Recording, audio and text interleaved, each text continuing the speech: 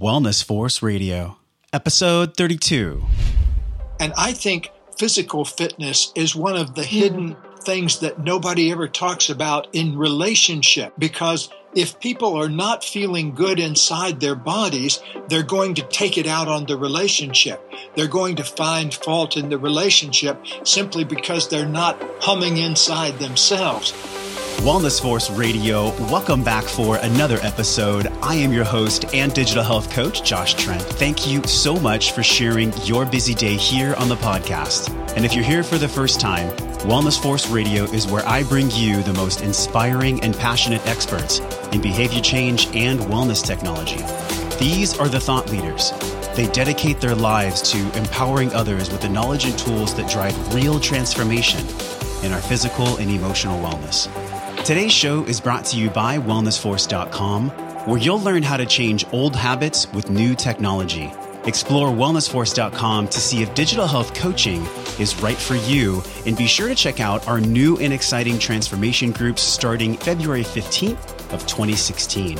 Now, if you're on an iPhone, I would love 30 seconds of your support. Just tap the screen where you see the show logo. You'll discover all the links from today's show with Gay and Katie Hendricks pop up easily on your screen. Hit the review link in purple and take just 30 seconds to leave an honest review to be published live on iTunes. Your amazing review allows me to keep the lights on for the show and to keep serving this community by bringing on world-class people who are making a difference and changing lives. Just like the guests on today's show, Gay and Katie Hendricks. Doctors Gay and Katie Hendricks are pioneers in the fields of conscious relationships and body intelligence, and the authors of more than 30 books, including bestsellers such as Conscious Loving, The Big Leap, and 5 Wishes. During the past 30 years, they've appeared on hundreds of radio and television shows and networks, including Oprah, CNN, CNBC, and CBS's 48 Hours. In 1989, they founded the Hendricks Institute, which offers seminars annually in North America, Asia, and Europe. Their nonprofit organization, the Foundation for Conscious Living, funds research, films, and scholarships in the area of conscious relationships and natural well-being. Gay and Katie, welcome to Wellness Force Radio. Thank you so much, Josh. Great to be with you. Great to be with you, Josh. This is so exciting. I have a lot of energy around this topic, and it's something we have not discussed yet for the Wellness Force Radio audience. And that is creating conscious, loving relationships. Your book, Conscious Loving Ever After, we are going to dive into all the ABCs of that. I actually spent the past couple days sitting down, reading the book with my highlighter, sharing information with my girlfriend, emailing different quotes to colleagues. So it's been a fun time for me. And I want to start out by asking you each a unique question. The first one is, what is something fun, Gay, that people might not know about you? Well, one thing, you would have seen me last Saturday night. We had a big party here, and the band and I got up and sang a couple of songs with them. So both of them were humorous songs. I sang Nick Lowe's song, The Beast in Me, and I sang Ray Wylie Hubbard's famous blues song, Polecat. And so we had a lot of fun. The audience loved it. And so underneath my polished exterior is a blues singer trying to get out. Thank you for that. Well, I have the same question for Katie, something fun or something that people might not know about your uniqueness. Well, most people don't know that I love to cook and that I especially love Indian cooking, and I make my own spices and make an especially great dal that I love to serve for lunch for Gay. And I love Indian food, so I'm a great audience for it. Well, so much of what we talk about on the show is around positive behavior change. And in that same context, we seek to learn about technology and different ways of being that will empower us to show up more fully and more present to make those good choices in our lives. Now, the fitness industry, conventional thinking currently in wellness and fitness has been proven fundamentally flawed. There's toted phrases such as calories in, calories out, move more, eat less, no pain, no gain.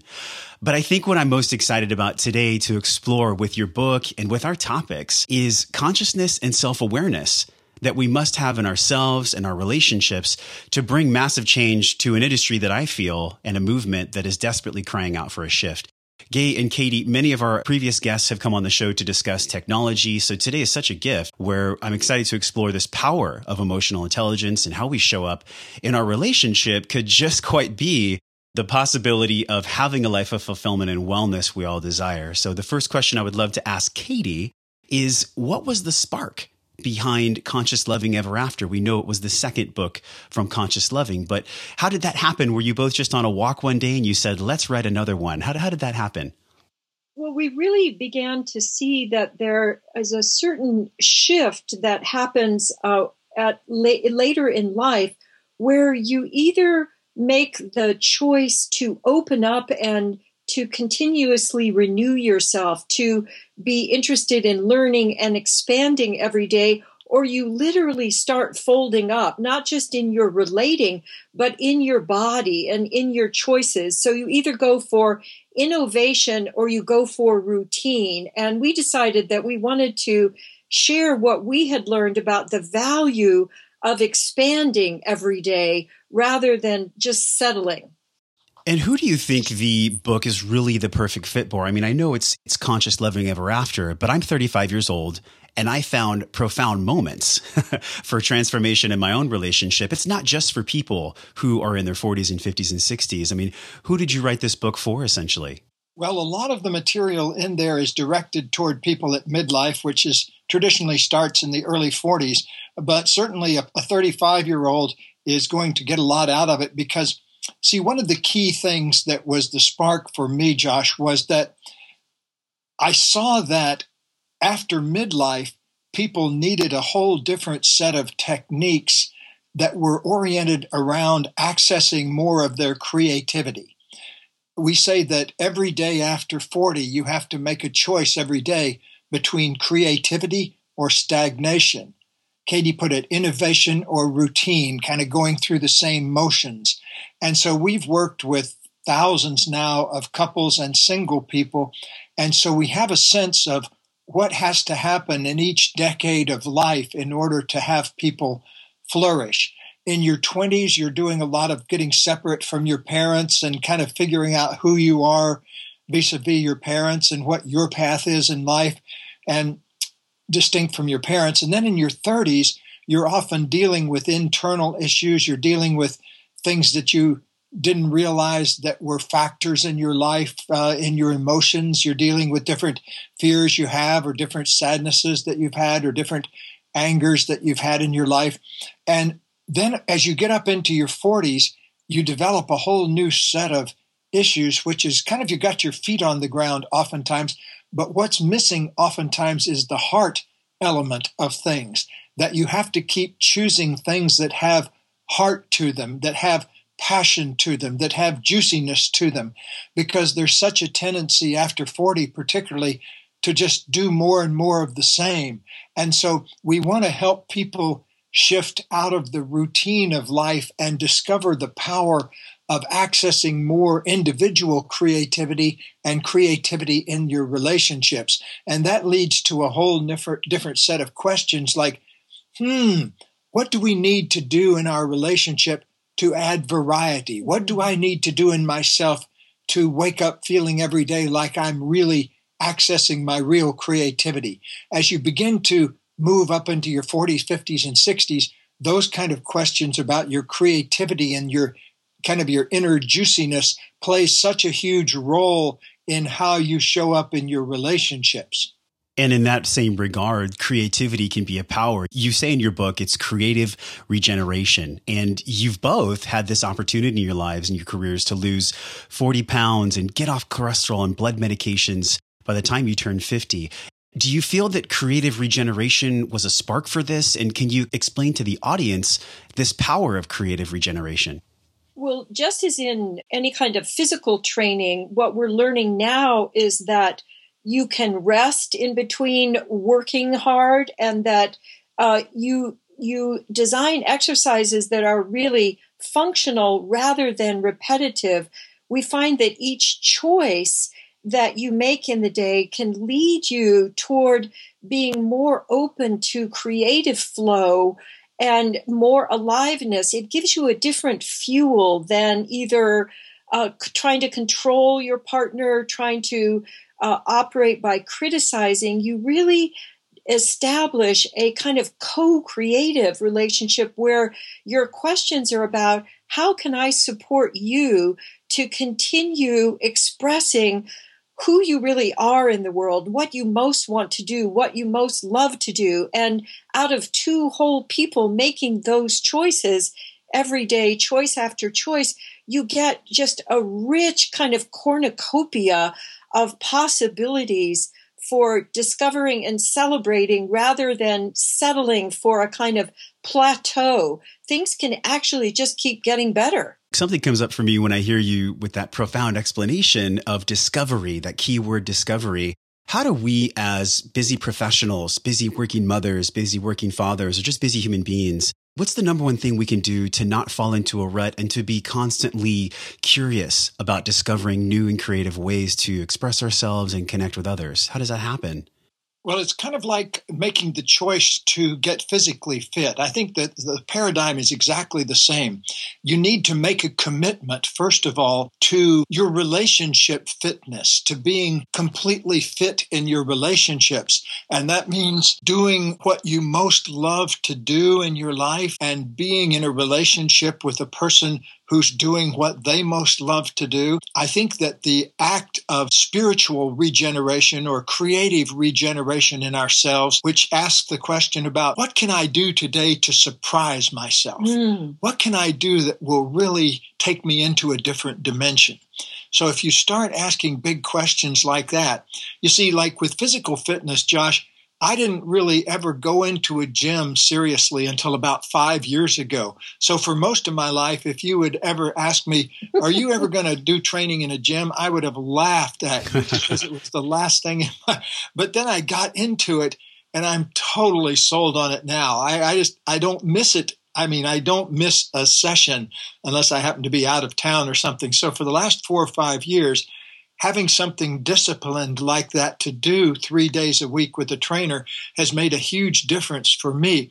And I think physical fitness is one of the hidden things that nobody ever talks about in relationship, because if people are not feeling good inside their bodies, they're going to take it out on the relationship. They're going to find fault in the relationship simply because they're not humming inside themselves. So I think partly learning to love another person is also learning to love yourself at a deeper and deeper level. And unless you've got some physical vibrance going, unless you're doing something on a daily basis to become more physically fit, I think it's hard to have a good commitment to being relationship fit. Wow, there's so many things I want to say about your last minute or two, but the thing that really rang true for me was when you talked about for 5 years you've been going to the gym and have this accountability. What was the shift with you, Gay? I mean, recently though, with this new shift of in the past 5 years, seeing a trainer for that accountability, was there something that shifted in your persona, in your professional life that made you want that extra accountability? Or talk to us about that. Well, part of it was bottoming out. I weighed 40 pounds more than I do now, and my knees were hurting all the time. And all of a sudden, I kind of had a wake-up scare of I got a real bad sinus infection, and I got really sick. And so I realized I need to make a passionate, dedicated focus on feeling physically vibrant every day. And so I just started doing it one day at a time. Your commitment usually is good for about 24 hours. And so you have to remake that commitment all the time. And I go in the morning, early in the morning. And so sometimes when it's chilly out here, I have to say, oh boy, do I really want to put on my wool beanie and drive all the way over to the gym? But every time I do it, I come out afterwards feeling so good that it's just naturally rewarding. And I think the more things that I feel good about in myself, the more things I'm going to look into the relationship and feel good about. See, I think we're often in relationship, there's if you watch television or something like that, all of the dramas are about somebody or other who doesn't tell the truth or doesn't take responsibility for something. And then a whole bunch of terrible things happen until they wake up, and then they decide to tell the truth about it or take responsibility for it. Or they don't. And if they don't, it's a tragedy. And if they do, it's a comedy. And so you really need to understand that life itself is partly about figuring out what your purpose is and what you're really doing. And then knowing that also that you're going to drift off of that from time to time and you need to recommit. So, there's an importance in committing to something, but perhaps as important is learning how to recommit when you've kind of slipped off the wagon, so to speak. And you mentioned in your book, being out of integrity with your genius causes a wobble that destabilizes your relationship, work, and health.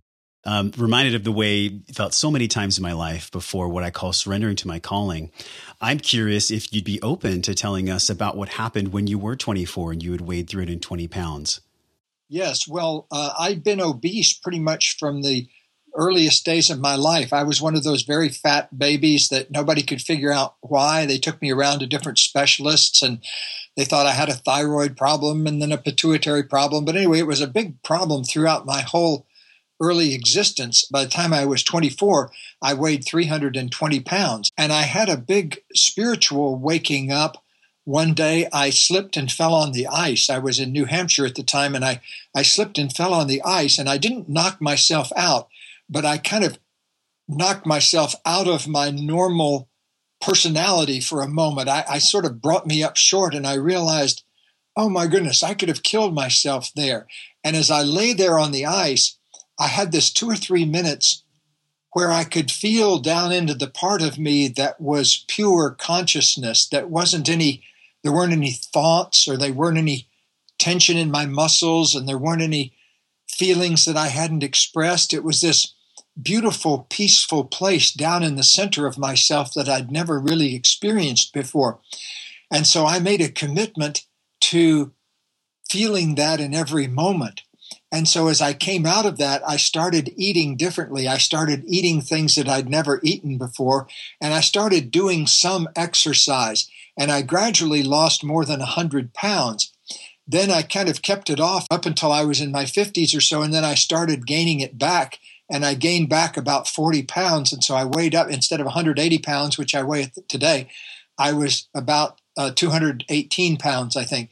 And so then I had this sinus infection 5 years ago that really gave me a wake-up call. And so I think some of us need to kind of bottom out or hit the wall before we, can make a change. And so that's sort of what happened to me. But I'll tell you, the key thing that happened when I was 24 was the discovery of that spiritual part of myself, that pure consciousness part. And nowadays, I meditate and do physical things that gives me that feeling inside all the time, that pure consciousness feeling. But when I was 24, I'd never felt it before. So it was sort of like opening up like turning on a new set of lights in a room and seeing that there was a whole number of dimensions of myself that I'd never been in touch with before. And I don't think without that experience, I would ever been able to meet Katie. I met her about 7 or 8 years later, maybe 8 or 9 years later. When did I meet you? When I was 34, I think. You were 34. Yeah. So 10 years later, when I met her, I had that 10 years of kind of getting in touch with myself and learning how to express my emotions and things like that. And I think without that, I wouldn't have been able to create this amazing relationship for the past 35 years. And keyword create, such a powerful story, Gay. Thank you for sharing that. That's actually the first time 3 years ago I saw a documentary, and it was Finding Joe. And that was my first kind of brush with you and your story. And I have to tell you, I was 280 pounds in my life at one point, and I was using food to cover up all the things I didn't want to feel. And it really rang true for me. So the more that we can talk about these things that are really happening, the permission as men to feel our emotions fully and completely, that is something that I think is missing from the fitness and the wellness industry. Because as you both wrote in the book, there is this art of presencing that expands play. We had a movement specialist on the show. His name's Daryl Edwards. And he's kind of reinventing the art of primal play, having fun and moving. And when I was reading the book, I read this section on presencing. Katie, can you dive into presencing for people that might not know what that is? It actually didn't work on my spell checker either. Yes, we want to turn presencing into a verb because it is actually an action, a set of actions that you take. It's instead of just talking to your partner, we have this illusion that relationship is really about talking to each other and about working on your relationship. And we think it's a head relating to a head. But presencing is really allowing your whole body to be open to giving and receiving love and attention. So to be able to notice your partner's breath, to be able to turn fully towards your partner, to be able to give yourself loving attention and then give your partner loving attention, to have that be kind of tossing back and forth like you would toss a ball so that you don't give all of your attention to your partner and drain yourself or get so back in the cave that you don't know how to share yourself. The art of presencing is really letting yourself kind of uncross your legs, unfold your arms, turn fully towards your partner and breathe so that you let yourself be open to what is it that wants to emerge from me? What is it that you want to share? And what is it that can happen between us as both of us really come to the moment that is really irreplaceable? Each moment is a choice for us to share with each other or to withhold ourselves. And we think that presencing can really replace what usually runs relationships, which is adrenaline, the kind of adrenaline that you get from criticizing and blaming or trying to control your partner. But if you are willing to let yourself sample a new way of fueling yourself, presence is so much juicier. It leads to being able to play. It leads to being able to appreciate, to be intuitive with each other, and to really be able to be completely yourself in the presence of somebody else, which I think is one of the great adventures that's available to humans. It's such a great point, having fun and playing and being present. But adrenaline is addictive. So, becoming someone who blames others or criticizes others, we've all had that person in our circle or in our lives that just never has anything positive to say. They seem to always find fault in others. Do you feel like these people can actually be physiologically addicted to blaming others through adrenaline? Yes, that's a very key point, Josh, because you have to think of adrenaline just like you do any other powerful drug. We happen to manufacture it in tiny quantities in our bodies, but it's a very powerful drug. And what happens is people get addicted to the drama in relationships. They fight about sexuality or they fight about money, and that fires off adrenaline, specifically the act of making somebody else wrong or blaming somebody else fires off a burst of adrenaline. And so if you get addicted to that, you really have to go through a period of detoxing from that. And it took us, we made a commitment way back, probably a couple of years into our relationship. Mm-hmm. We made a commitment to eliminating blame and criticism from our relationship.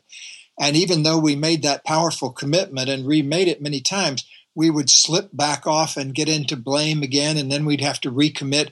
But eventually, after a few years, we got to a place where we just didn't criticize and blame each other anymore. And so that's been really delicious. Like, I know that we haven't done any criticism or blame since we've lived in this particular house, and we've been here about 15 years now, and I don't remember a single incident of blame or criticism since we've been here. And so I'm kind of prouder about that in a way than about writing 30 or 40 books. Because one of the things I realized early on after I got my PhD from Stanford, I still hadn't worked out how to have healthy relationships yet. And one day I realized, what's the use of having a PhD in counseling psychology from Stanford if I can't learn to get along with one person? So I put my attention really on creating a kind of relationship that I would want all of my clients to have. Well, that brings me to a point where we talk about being distracted. You said you had fallen off the rails because, as teachers that you are, you've trained tens of thousands of people and coaches.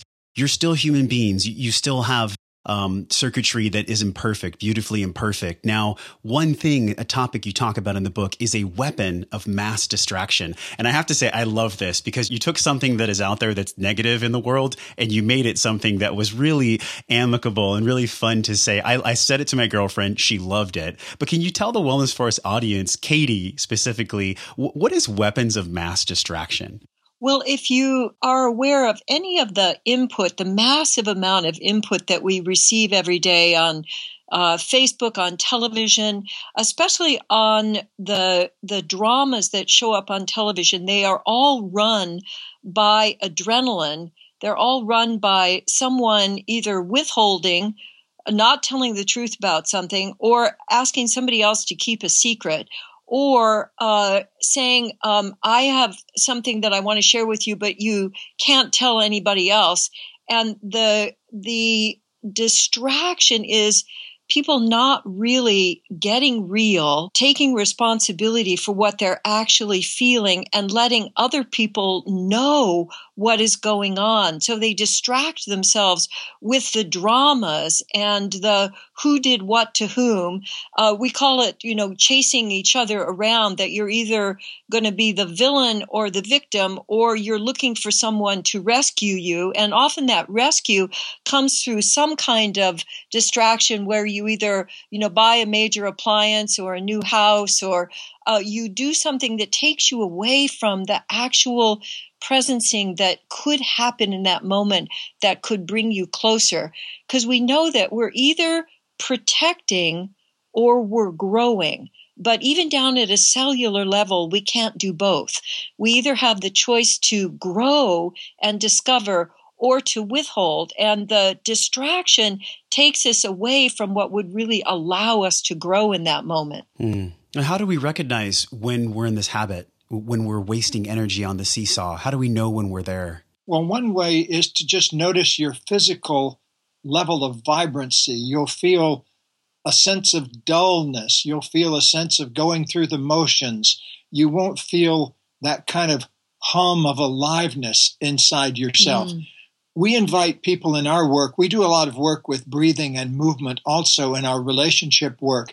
It's not just talk work. It's work that involves the whole body. And so we ask people to monitor their breathing. We ask people to monitor their movement, to use their movement. And we want to use as a barometer that internal sense of juicy aliveness, that feeling of saying, I love my life. I love feeling alive. I love how things are going right now. It's that kind of feeling of zest that I think human beings are supposed to experience. And if we're not experiencing that, if we're experiencing anything less, we need to figure out why and how we're blocking ourselves from that sense of aliveness. And oftentimes it's relationship issues that are blocking that experience of aliveness, either things deceptive things we've done in relationships, or repetitive blame patterns, or repetitive criticism patterns. Those kinds of things all kill that sense of aliveness in your relationships. It's such a valid point. There's an entrepreneur, he's very famous. His name is Gary Vaynerchuk, and he said, the truth is undefeated. Because eventually the truth is going to bubble up. And you've been on many shows, the both of you, talking about how when there's things that come up, you tell the truth at all costs. Why is that so fundamentally important? I was recently in a workshop where we were asked the question, when your wife says, does this dress make me look fat? You say, absolutely not. But I don't think you shared that sentiment. What is your views on telling the ultimate truth in any environment, in any circumstance in a relationship? We really have found, both personally and working with thousands of people, that being authentic, choosing to be real, and to let yourself express from what you are actually experiencing rather than trying to get somebody's approval or trying to avoid criticism. When you choose authenticity, it opens up intimacy both with yourself and with others quicker than anything else you can do.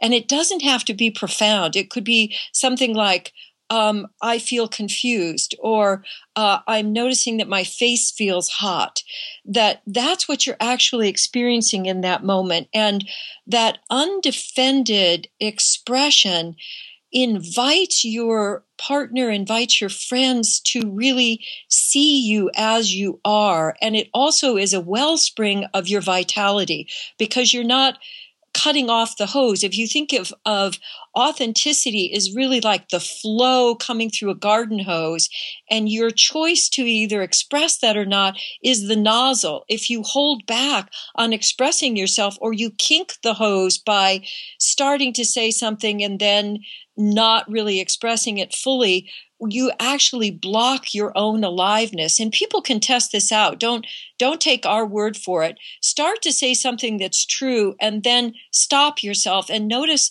how you experience that in your body. It's so much more pleasurable to be authentic, and it's actually the only place where you're really safe. That nothing that you say that's true ever needs to be defended.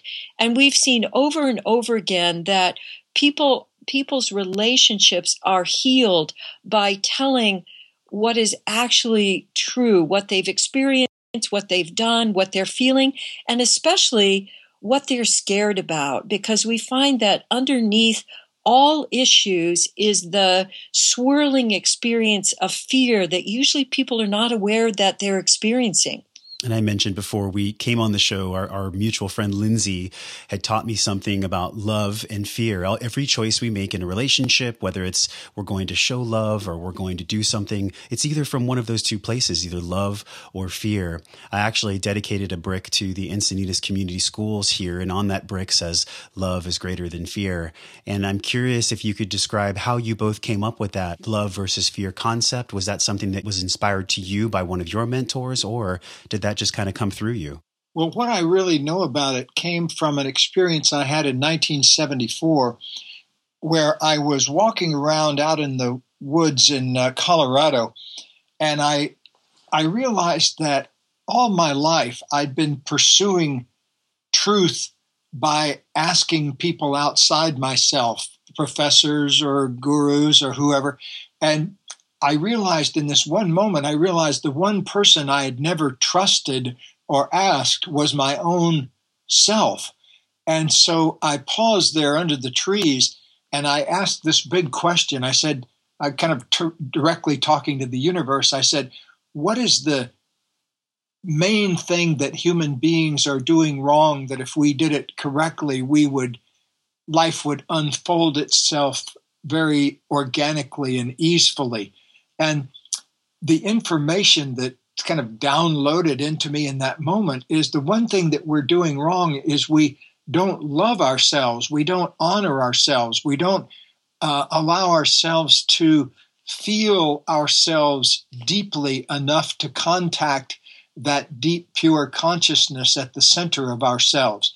And so I stood there for the longest time, maybe 20 or 30 minutes, just letting myself experience all the things that I'd never fully let myself feel, like anger and sadness and fear, all those sorts of feelings that I'd kind of hidden from myself.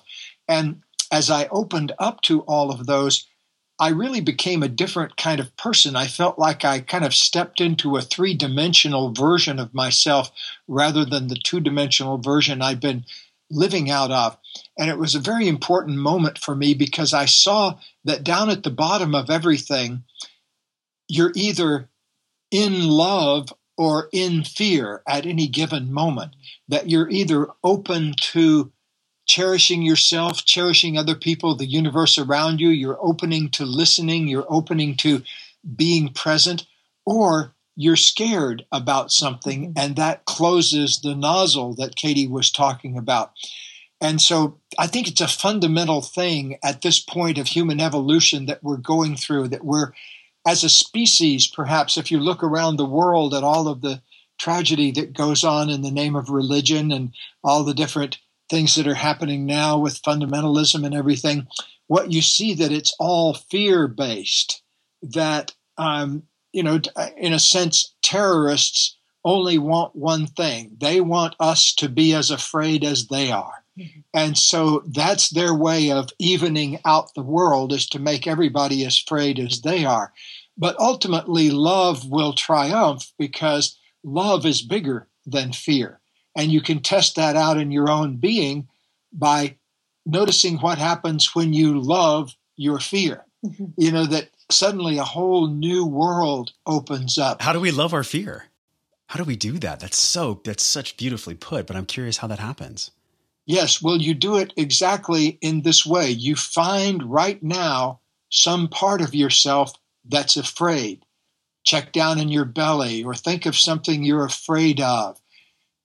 Maybe you're afraid of making a big commitment in relationship, or maybe you're afraid of going to the full level of your success in your chosen path. Whatever it is, find the fear down in there, feel it in your body, and then love it just like you love someone you know you love. Like you know you love your girlfriend perhaps, or you know you love your parents. So use that love as a jump start to loving yourself just the way you are. I just have to pause and take that in. That was really powerful. And I feel like I owe you for our session today.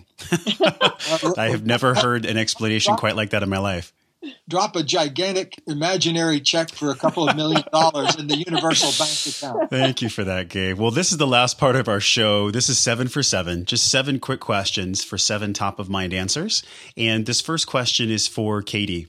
Katie, what in your life are the 3 most powerful ways of being that you feel impact relationships and our health and wellness? I would say inventing new ways of moving every day would be number 1. Choosing new ways of moving, just even from place to place. And I would say number 2 is giving 10 minutes a day to practicing something that you really love, whether that's doodling or singing or painting or creating a new soup. And I'd say number 3 is appreciating, really developing the art of appreciating yourself and others. Appreciation muscles. You guys can check out the book. There's a beautiful section on appreciation muscles. Gay, what is the most creative thing you've ever done when it comes to showing yourself love? Wow. I have a commitment to doing something every day. So today, for example, I was out in the fresh air on the golf course playing golf, and that was an expression, kind of playing hooky on a Tuesday afternoon, going over and playing golf. That was an expression of love. I also, in my life for 40 years now, have every day done my best to choose food that makes me feel more vibrant inside myself. And as I get older, that becomes even more important. And I don't like to eat in restaurants much more anymore because Katie has developed this high art of conscious cuisine that really nurtures us. So, like instead of going out on my birthday, Katie will ask me what she would like me to make for my birthday. So it's making daily choices. It's kind of like a friend of ours. He wanted to get physically fit. And so what he did was every day he went to the gym, and the first week he did 1 chin-up. And then the second week he did 2 chin-ups every day. Then the third week he did 3 chin-ups. And by the end of the year, he couldn't help being fit because he was doing 52 chin-ups every day. And it was this gradually cumulative kind of thing. And we say that you move to complete enlightenment through tiny choices, most of which don't even take longer than 10 seconds. It's the choice to say an appreciation to your beloved rather than a criticism. It's the choice to take a bite of an organic apple rather than a handful of potato chips. All these little tiny choices make a difference gradually in becoming cumulative. And so a lot of people think of enlightenment as this giant flash of light and thunder, or like jumping into a lake or something, but it's really more about making these tiny choices and then waking up one day as we realized, oh, we haven't criticized each other in several years now. And we didn't even think about it until one day we had that kind of flash of awareness. So I think it's paying attention to the tiny choices that you make on a daily basis. Very powerful too. Katie, what is one book that has been really thought-provoking or impactful for you in the past couple of years? Oh, gosh. In the past couple of years, I'd say a book called The Happiness Hypothesis by Jonathan Haidt, which is full of the gems of how people shift, emotionally and relationally, and how we can get our brains and the rest of our bodies to be friends with each other. Gay, if you could change one thing about the wellness industry and the fitness industry, the messaging, the energy that you see currently in the industry, what would it be and why? It would be about learning how to love your body rather than thinking of your body as an object. Learning how to, what I call, put your mind in your muscles to get more consciousness into whatever training you do. I've found that my training didn't really take off until a year or so because I hadn't learned to get my mind in my muscles. I hadn't learned to really stay down in myself enough. And once that happened, it became cumulative. Now it's like I go in for an hour of my training, and it's a deep immersion in learning how to integrate both my mind and my body. So I think having a greater field of awareness of learning how to love yourself rather than thinking of yourself as an improvement project. So beautifully put. I'm thinking about what comes to mind after 10 years of being in gyms is seeing a lot of people push more repetition, more effort, more energy, but not really giving yourself the space to feel tired or the space to be sad or the space to have a bad day. So Wellness Force audience, emotional intelligence, we've had a lot of guests on the show that have talked about that. But in my opinion, no more powerfully stated than in answer number 4. Question number 5 for Katie or Gay. How have you seen technology positively impact your own wellness in the past 3 to 5 years? Being able to use video to tape myself when I'm working out with my trainer, I can take a look at the video and see what I'm doing, both to repeat it, but also to give me more awareness about how I am using myself.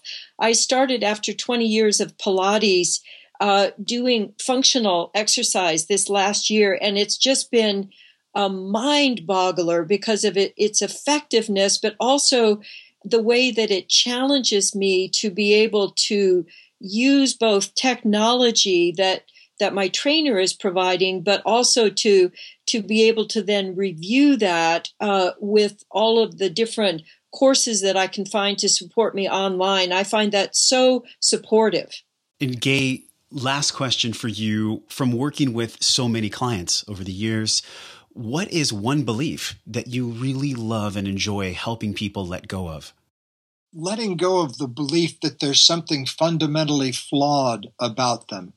That belief is always put in there from outside. No baby ever comes out thinking they're fundamentally flawed, but somewhere in our programming, we fall out of love with ourselves. And so seeing people let go of this belief that they're flawed in any way and realizing that they're perfect the way they are, that's a moment I never get tired of in working with people. That moment they have that experience of loving themselves as they are, it's pure magic. Katie, if you could describe one wellness habit that you fostered in your life that has made the greatest impact for you in a positive way. Oh boy, I'd say meditation followed by or preceded by stretching, where I'm giving myself attention. I'm being with myself as I am moving.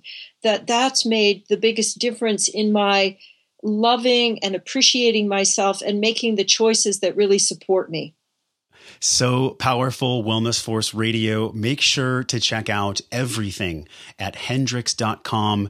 Gay, Katie, this has been such a joy, and I feel so honored to have been to sit with you and spend your valuable time here in conversation about things that really matter. And I just want to take a second to honor you both for the contribution you're making, not just in the wellness industry, but in people's lives across the world. Thank you, Josh. Great to be with you. Thank you.